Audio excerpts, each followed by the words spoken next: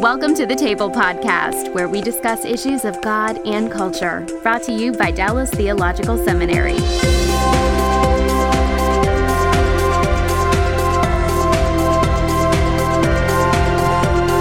Welcome to the Table, where we discuss issues of God and culture. My name is Darrell Bock, Executive Director for Cultural Engagement at the Hendricks Center at Dallas Theological Seminary, and my guest is Gerald McDermott, who teaches at Beeson Divinity School. And I'm going to let you lay out your official title and tell us a little bit about the book that we're going to be talking about.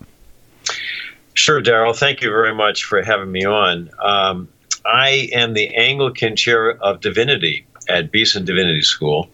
I run the Institute for Anglican Studies here. Mm-hmm. We train Beeson students for the ministry and various types of ministry in the Anglican Communion, which is a worldwide communion. And I also teach courses on Jonathan Edwards, Theology of World Religions, and these are all areas in which I have written books and do a lot of lecturing. So the book that you have graciously agreed to talk with me about is called Famous Stutterers. And the subtitle is 12 Inspiring People Who Achieved Great Things While Struggling with an Impediment. And I'm going to hold this. Okay.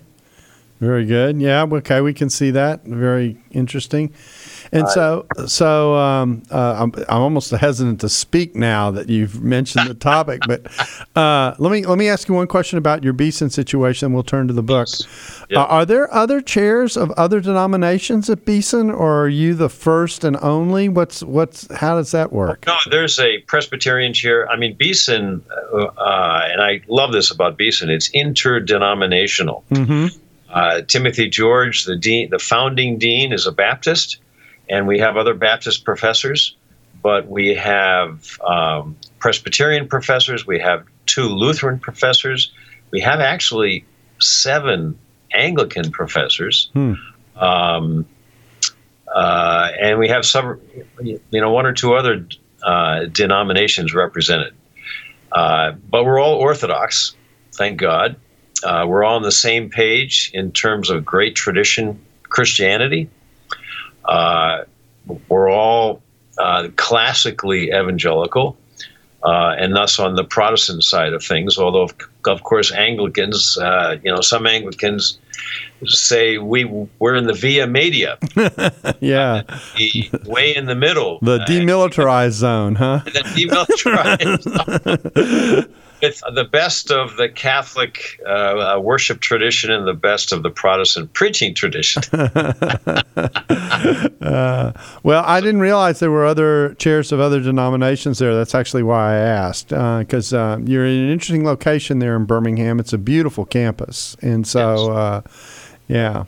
Interesting. Okay, well, I learned something. I appreciate that.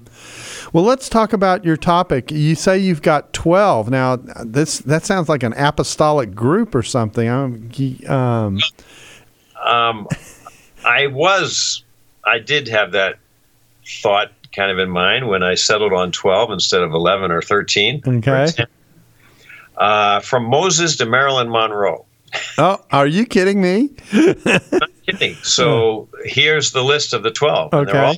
They're all but one are stutterers, and I'll explain why in just a second. Okay. Moses, and then Aristotle. So I have a chapter on each. Okay. So Moses, Aristotle, Demosthenes. And the title of that is The Stutterer Who Wasn't, but he's probably the most famous stutterer in history. The famous story of his trying to cure his stuttering by putting pebbles in his mouth at the seaside and trying to speak with the pebbles. Joshua Chamberlain. So I jump up to the 19th century. The hero, of course, it depends on what part of the country I'm in, whether I use the word hero, of the Battle of Gettysburg. And, he was the star of the book, The Killer Angels, and the movie, The Gettysburg. He was a college professor. Volunteered in 1862 to fight for the Union, and he led the charge down the hill of Little Round Top. That was a turning point in the Battle of Gettysburg. And, of course, the battle was the turning point in the Civil War. Yep. And they had run out of ammunition. And he led a bayonet drive down Little Round Top into about 300 men from Alabama. And anyway, he went on to fight in 20 more battles, was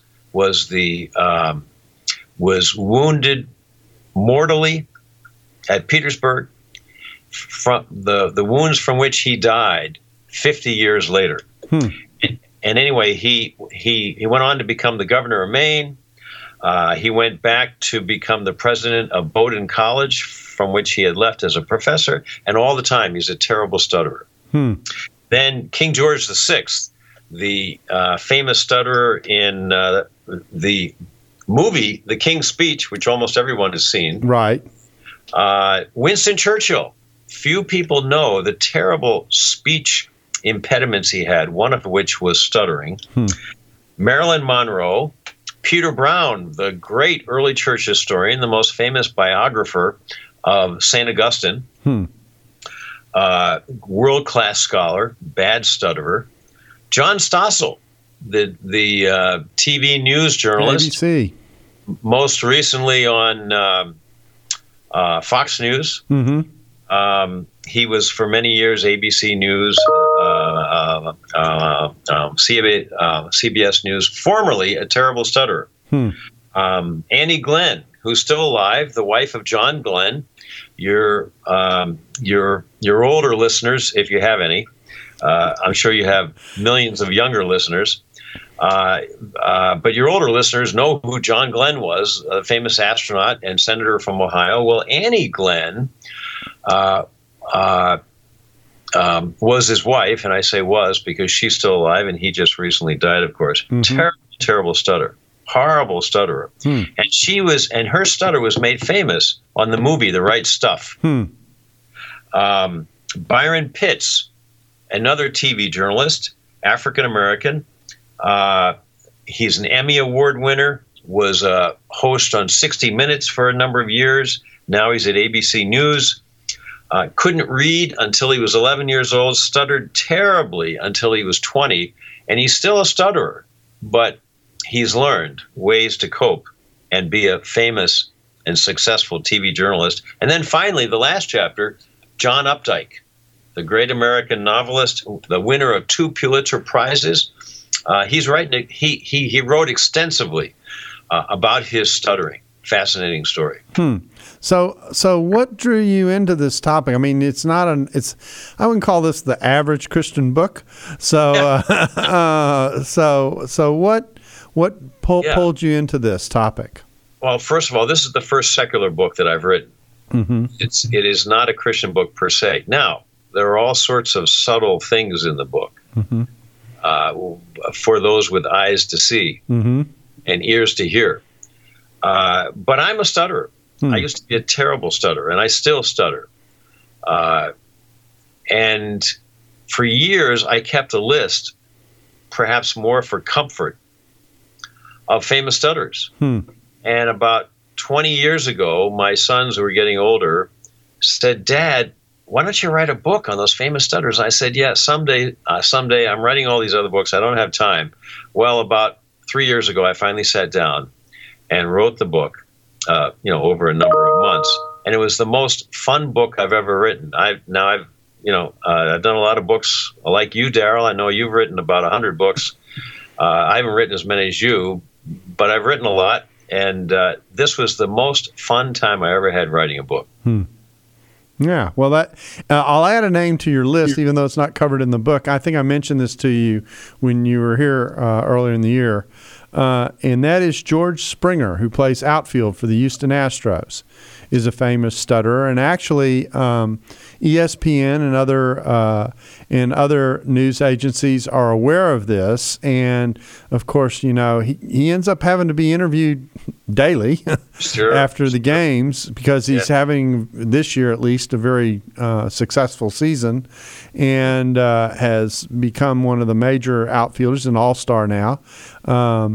and so he stutters, and he talks a lot about it. I mean, he's not shy about talking about what he's been through, etc. So I've heard him on more than one occasion sit down and walk through what that experience was like and the trauma of it. And that's actually part of the reason why we wanted to talk about this, is because there's not only the fact, maybe even the surprising fact, that some people on the list that you've named are stutterers, but it raises the whole issue, it seems to me, of the way in which people can be either discriminated against or underestimated for one reason or another, and that some forms of physical disability,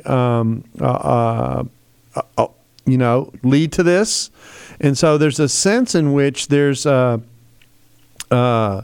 non-talked about factor here that I think is important for people to realize, including people in the church. In fact, we're a week away here in our chapel from having someone speak to our students who's engaged full-time in ministry to the deaf, and is going to talk to our students about not discounting this larger group of people than you might realize from coming into the scope of ministry. Well, that's interesting, the deaf, because the departments in universities that typically deal with stutterers and try to help stutterers are audiology departments. So usually hearing and speaking are related physiologically anyway, and usually the same departments of professors deal with both those problems. So let's talk a little bit about some of these. You gave little cameos, but I think some more detail might be nice. Now, someone might go, "Oh, I didn't realize Moses was a stutterer. I thought he just, complained about not being articulate." So what makes you think that Moses belongs in the category? Well, I make a long argument in that chapter.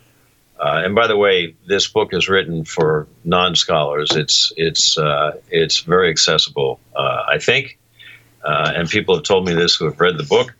But it's right there in the Bible, and the rabbis have written this, have written about this extensively. It's in Exodus 4, and it's where God is telling Moses to lead his people out of Egypt. Mm-hmm. And Moses says, God, you got the wrong guy. I don't know what you're thinking, but I'm not eloquent. I never have been. I am, and here's from the Hebrew, and Darrell, you probably have this memorized in the Hebrew. I am heavy of mouth and heavy of tongue, and that's the literal Hebrew there. And many rabbis and Jewish scholars, a few Christian, but mostly Jewish, have discussed this at length over the millennia. What does this mean? And there's a general consensus. This means Moses was a stutterer. And I, as a stutterer, always suspected this because of those phrases, heavy of mouth, heavy of tongue. A stutterer feels exactly like that. That your tongue and which of course is a primary instrument of speech, feels so big and so heavy you can't control it. You can't make it do what you want it to do. Mm-hmm. And there's other evidence in the scripture for Moses being a stutterer. In the book of Exodus, but that's the principal piece of evidence, and there's even modern evidence. So, for instance, Moses found someone to speak for him. Now, why does he do this? Was it just that he was shy? Actually, the biblical text says, God says, I will be with your mouth and with his mouth, which suggests choral speaking, Choral, choral. The two brothers speaking at the same time. And this is plausible because most stutterers speak fluently when they read or speak the same words with another person speaking at the same time. And also,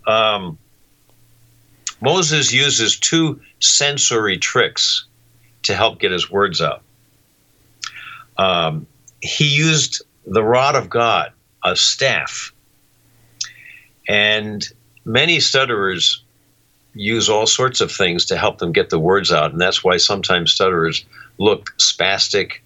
Sometimes they look like they're doing strange, even repulsive things. And that, sadly, they have developed these little habits in order to help them get the words out. And something else that all stutterers will tell you, and people who listen to Mel Tillis, the country western singer, know this. No stutterer stutters when he's singing. There's something about singing, and that's a clue to what causes stuttering. And Moses sang some of his longest utterances in the Bible. Exodus 15, the Song of Moses, Deuteronomy 31 and 32. Well, it's interesting. Let me talk about a couple of other ancients that you bring up, because my guess is that people aren't as familiar with these, although some of the modern ones you brought up are not necessarily familiar names either. But Aristotle, that's almost surprising. Yes. Okay. Right. Brilliant. But when it comes to communication, had to fight his way through it. Yeah, scholars have, historians of philosophy have long known that Aristotle had a speech defect. But they typically thought it was a lisp. But I have gone into the Greek, and on the basis of what Aristotle actually says and the words he chooses, is pretty clear to me, and I make this argument in the chapter, that it was not a lisp, but rather it was a stutter. And one of the more circumstantial lines of evidence is what Aristotle says about stuttering. Aristotle wrote about everything. Mm-hmm. And he has a long description of stuttering that those of us who stutter know only a stutterer could know. So both his choice of vocabulary and also his description of stuttering point in the direction of that being his speech defect rather than lisping. Well, and then the third ancient figure who you mentioned is Demosthenes, and we ought to probably retell the rock story, because I imagine most people don't know very much about that. And because I've heard of similar kinds of practices that still exist today, Sure. Yeah. So tell a little bit of the story and tell about why that is a way of dealing with this. You would think if your tongue was heavy that the last thing you wanted is a bunch of rocks. So right. Well, first of all, Demosthenes, who was he? He was perhaps the most famous ancient Athenian orator and statesman. And orator, like Churchill, another stutterer, a stutterer, one of the greatest orators in the history of the world. And Demosthenes famously, according to legend, had a stutter, and the way he overcame it was to go to the seaside and pick up these little stones by the waves and put them in his mouth and try to speak over the roar of the waves. Now, why would that work? First of all, I'm not sure it does work long term, but I think the short term help it might give is it sort of distracts you, the speaker, from the problem. You're so focusing on just getting your words up in spite of these rocks or little rocks in your mouth that you aren't so obsessed and nervous about what usually makes you nervous as you speak and makes you stutter. So it's and I say I don't think it works long term, because every trick you use is sort of a trick. You're tricking your mind. You're trying to trick your mind. Every trick like that eventually wears off, because it's like getting used to drinking more caffeine. Your body adjusts to it after a while, and it doesn't work anymore. But what I discovered through my research is that despite the fact that Demosthenes is probably the most famous stutterer in history, he really wasn't a stutterer. He had a weak voice. We know that. Or at least he started out with a weak voice. Sort of a Martin Marty voice. And Daryl, you remember Martin Marty? Yeah. Years ago, used to be the go-to religion scholar in America for the media. But Demosthenes could not pronounce correctly words that start with an R. Now, there's a name for that, and we don't need to for that problem. And a lot of people have that problem. But he became a great speaker by persistent determination. He practiced his speeches in a cave, repeating words with the R sound thousands of times, and ran up hills to strengthen his weak frame. Greater body strength helped him learn how to project his voice, and thus became the very effective world-class orator that he eventually became. So let's go through some of the modern people that you talked about. Now, there was one name in there that I wasn't familiar with. I'm very familiar with the battle site that you alluded to, Gettysburg. And so, you'd think, okay, so someone's a stutterer, but they're a soldier. That's not that big a deal. But it is. Well, Joshua Chamberlain, he's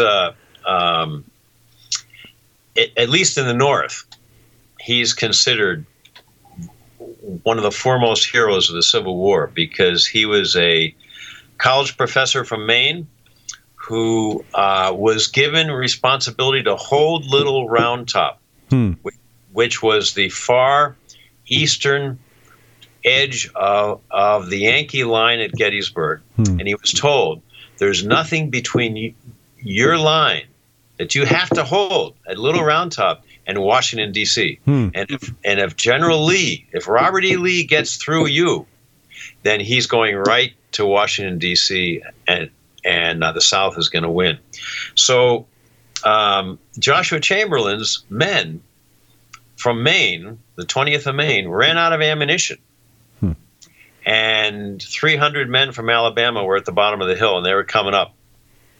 And Chamberlain decided to lead a bayonet charge, and of course not tell the people at the bottom of the hill, the men from Alabama, that they'd run out of ammunition.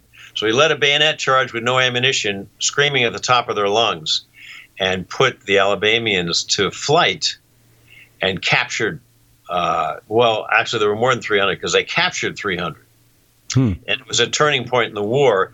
And Chamberlain went on to fight, and always at the front. 20 more battles, was wounded several times, once mortally at Petersburg, and suffered the wounds there that he died from 50 years later. He went on to go back to his college and become president of Bowdoin College. He was elected 4 times governor of Maine by the largest margins in state history.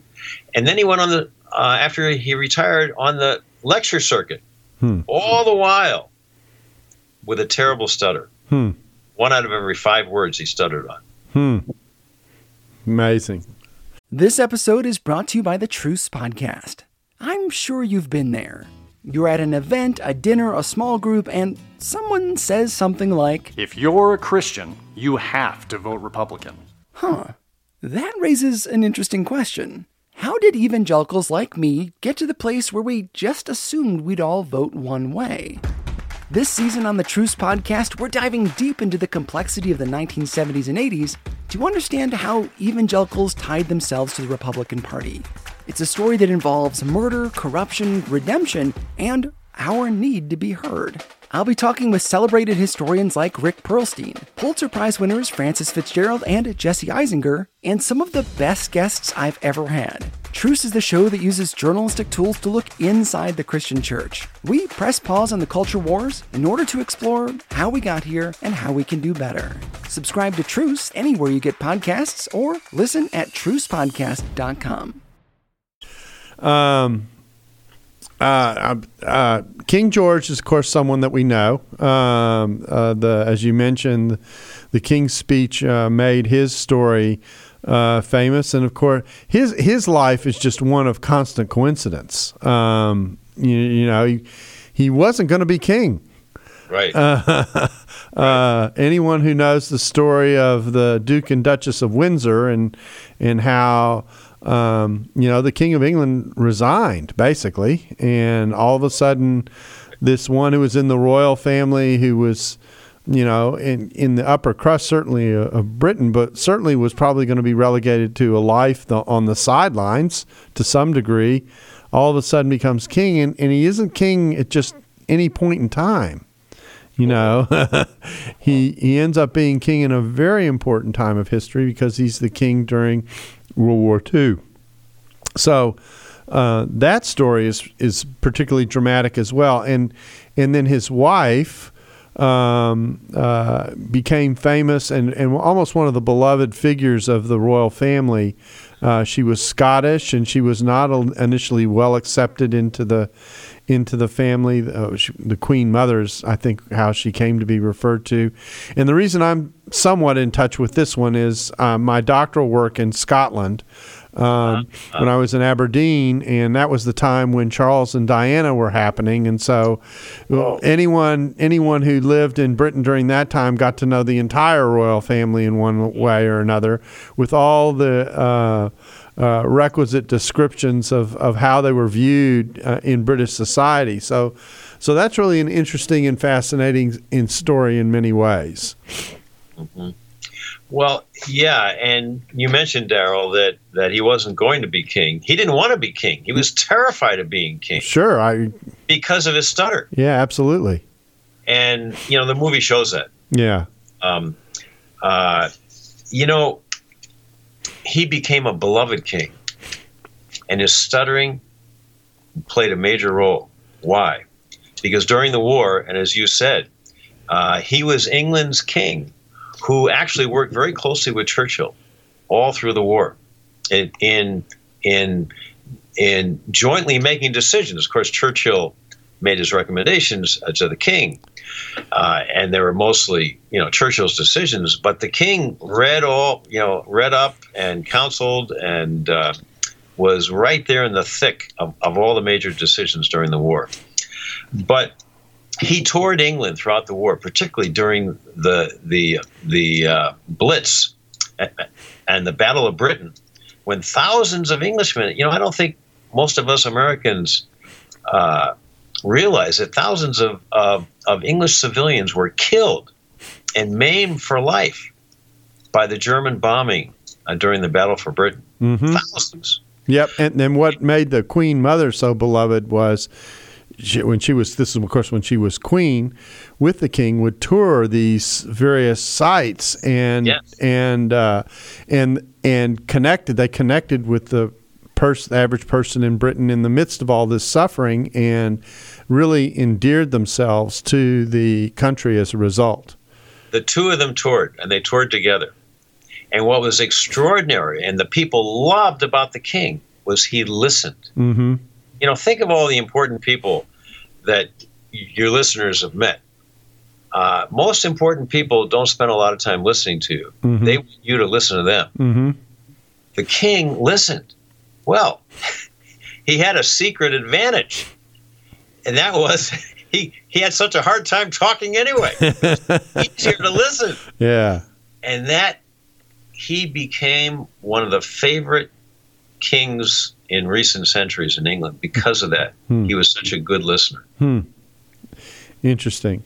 Well, let's shift gears a little bit. We may come back to a couple of the other examples in a minute. Let's talk about what it is to be a stutterer, and I think more generically what it is to have some type of a physical limitation that you, and I'll say it this way, you and everybody else is aware of. Because this is not something that you can hide, or at least until you train yourself. It's something that's obvious, and it can be. It's awkward not just for the person who stutters. It can be awkward for the person who's having to listen as well and try and determine what's being said. So what's that? I mean, you said you were a stutterer. What's that experience like? It's horribly painful. It's full of frustration, self-hatred sometimes. If you're a Christian, you've been praying for years that God would heal you, and many. I remember. For years, I'd prayed, and people would pray for me, and they'd cast demons of stuttering out of me, and pray for this healing, that healing, and I was always hopeful, of course. And until I was 37, nothing happened. And you wonder, why isn't God healing me? You come to accept that this is your thorn in the flesh, very painful thorn you live with every day. You have good months and bad months, good years and bad years.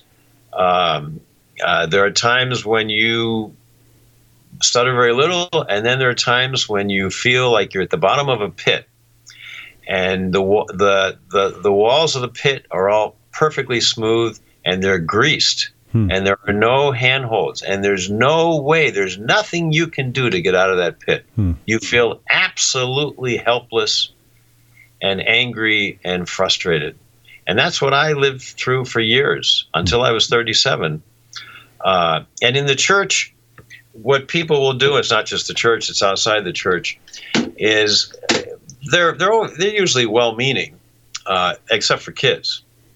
Kids are cruel. And I grew up the butt of jokes, and it was horrible. I always hated school, and it was largely because of my stuttering. And I never liked school until I got on the other side of the lectern.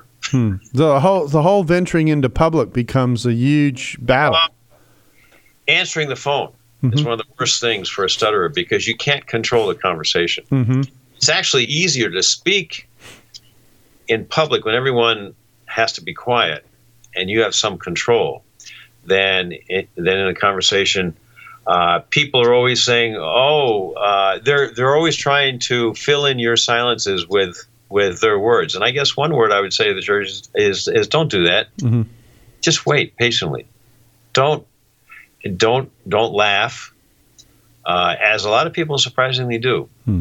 And in the church, I would say, if you know someone who stutters badly, particularly if they're under the age of 50, and they're at least 12 years old, get them to the world's best stuttering clinic, where I went, and it enabled me to speak like I am speaking now. And it costs money, but raise money, give money or raise money. Just a few months ago, a world famous scholar had heard about my stuttering and this book, and he came to me and he said, Jerry, I've got this fantastic doctoral student, one of the brightest theological students I've ever had in my career. And he's from, I think it was Croatia. He's brilliant, but he's got a terrible, terrible stutter. And, what should I say? And I said to this world famous scholar, I said, get him to this stuttering clinic. It's going to cost probably $7,000 all told. But just $3,000 for the actual treatment. Raise it, and I'll pray with you to help raise it. Well, thank God, the money's been raised, and this doctoral student from Croatia is going to come to Roanoke, Virginia. It's the Hollins Communications Research Institute. Hollins. It used to be associated with Hollins University in Roanoke, Virginia. So your listeners should just Google Hollins Communications Research Institute. People come from all over the world and have their lives changed. Interesting. So do that for a stutterer in your church, and you will change his or her life. Yeah, I'm trying to think through what kind of analogies I might paint for someone who might be able to get kind of what's going on, and that is, I've alluded to this. Well, I alluded to the fact that we lived in Britain for a while, but we also lived in Germany. And when you are not fluent in the language that everybody's speaking, the blessing was most people knew English, so you could survive. But when you're wrestling to communicate what's in you and you can't get it out in a way that someone else can understand, that's a part of that frustration, I would imagine, that comes in is just feeling disconnected. The other place where I think of is we traveled for 3 weeks in Turkey, in which no one knew the language that I spoke, English. And so if you were even going something as simple as trying to get directions, everything had to be signed eventually because there were no words to share. That kind, and the frustration that really both parties in that case were having of not being able to communicate with each other on what was basically a simple question. You'd point to the map and say, here, which I just indicated, that's where I want to go. How do I get there? And and you're doing all kinds of things with your fingers and faces and that kind of thing to try and help put that together. The ability to communicate, which is what really we're talking about here, and in the process, share a little bit of who you are is what's involved here. Now, one thing I would also say, Daryl, to the church is don't assume you know what the cause of the stuttering is. Most people think the cause of stuttering is emotions, trauma. People are so nervous, and if they would just calm down, they wouldn't stutter. And so therefore the basic cause is emotional.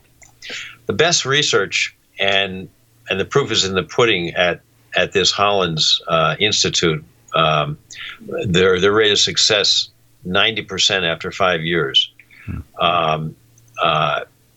shows a different cause. Because their whole therapy is based upon a different causation. That is, they say the cause has nothing to do with emotions. Now, if you're nervous, you'll stutter more. But if you're nervous, you'll have more of any kind of problem you have. Just because nerves accentuate stuttering doesn't mean nerves cause the stuttering in the first place. There are lots of nervous people who don't stutter. There are lots of very calm people who stutter. Okay. No, I think the best research and the best results show that the cause of stuttering is neurophysiological. There's something between the brain and the speaking apparatus that is messed up neurophysiologically. So we are born with this thing. It's like a learning disability. And it's its own kind of, it's a speech disability. And, learning disabilities, they believe are neurophysiological, and you just have to adapt to it. And I and all of us stutterers have to adapt to it. So. Do they now? I take it there's probably some therapy for this and analysis, and is the core that they just kind of slow you down a little bit, or?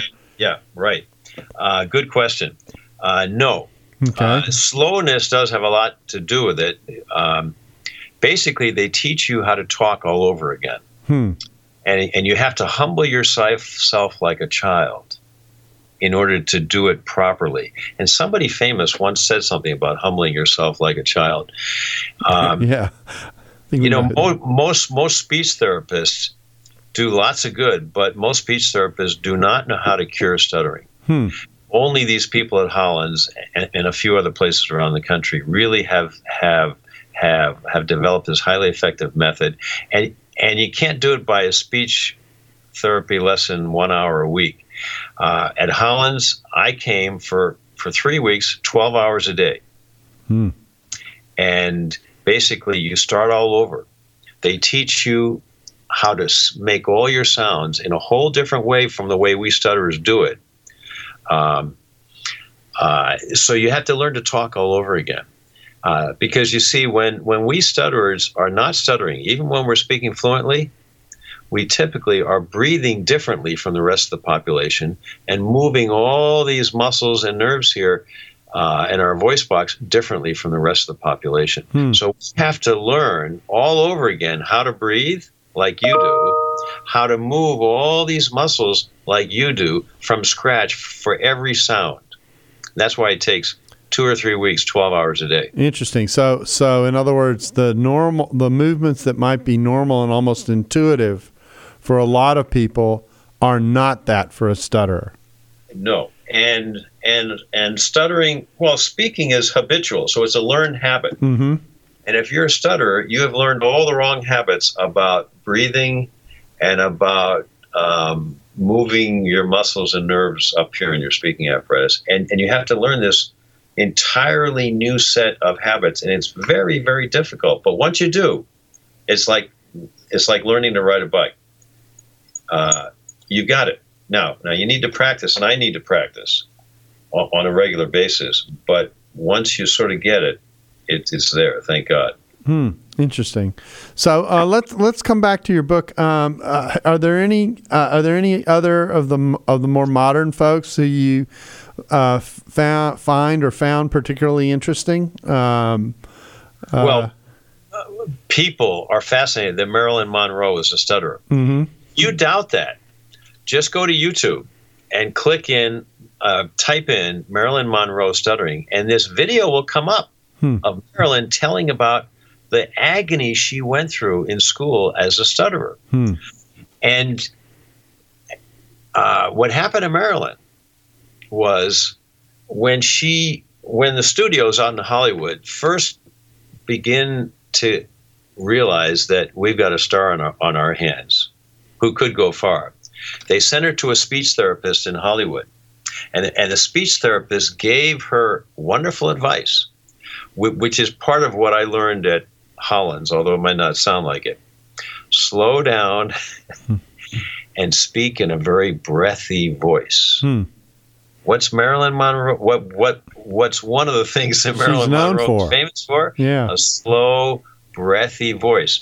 There was in one of her most famous movies is Some Like It Hot, and Billy Wilder was the director, and he tells the story of this one scene where Marilyn comes into a hotel, goes up to a room and knocks on the door, and the guy behind the door says, "Who is it?" And Marilyn says, "It's me, baby." And Billy Wilder says, "It took us 36 takes because Marilyn could not get out the words, 'It's me, baby.'" Wow. Huh. Well, it's actually pretty fascinating. So let me ask you one other question, and that is, we've talked about how the church should deal with stutterers in general. Have you thought about the question of, stuttering's just one part of the way in which people have to interact? I imagine you've given some thought to how the church ministers to people with various kinds of limitations in general. What kind of general advice would you give in that regard? General advice for how the church can be more sensitive to people who have various kinds of limitations, that kind of thing. I would say the best thing for the church to do is to ask them. And probably you'll be surprised to hear what they say. Mm-hmm. So just ask and listen. Just ask and listen. Yeah. Well, this, like I say, this is pretty interesting. Do you have another modern that would draw our attention, whose story you think is interesting? Yes, Annie Glenn. She's a Christian. Mm-hmm. She is. I think she's 95 now. She still skis. She is incredibly athletic. She had a horrible, horrible stutter. She still has a marked stutter when you talk to her. But even when she couldn't even go to a store, because you have to ask, you have to talk, and particularly if you're not sure where something is. And she wouldn't go to a store because she couldn't. They'd laugh at her when she opened her mouth and nothing came out. Even in the worst days, before she went to Hollins, she's another one who finally got her life freed by Hollins. She never let stuttering define her. I tell my church people and where I give talks, you know, every one of us has a demon, so to speak, not literally, but every one of us has some sort of handicap that afflicts us and we're ashamed of. Don't let that define you. Your life, you are bigger than that handicap. And let me just tell you one little story. Okay, we're coming up to the edge of time here, so I hope you can do it quickly. When Annie, at the end of her 3 weeks of therapy, called John Glenn and started speaking fluently in her first few sentences over the phone, John wept. And the first thing Annie did when she got home from her therapy is she said, "John, pick up your socks. I've always tried to tell you that and couldn't get it out." Well, that's a great note to end on, Jerry. I really appreciate you coming by and giving us the time to talk about stuttering and have us be sensitive to the issue of disabilities in the church. And we appreciate you taking the time with us. And we thank you for being a part of the table as well, and hope you'll be back again with us soon. Well, you're welcome, and thanks for having me on, Daryl. Pleasure. Thanks for listening to the Table Podcast. For more podcasts like this one, visit dts.edu/the table. Dallas Theological Seminary. Teach truth, love well.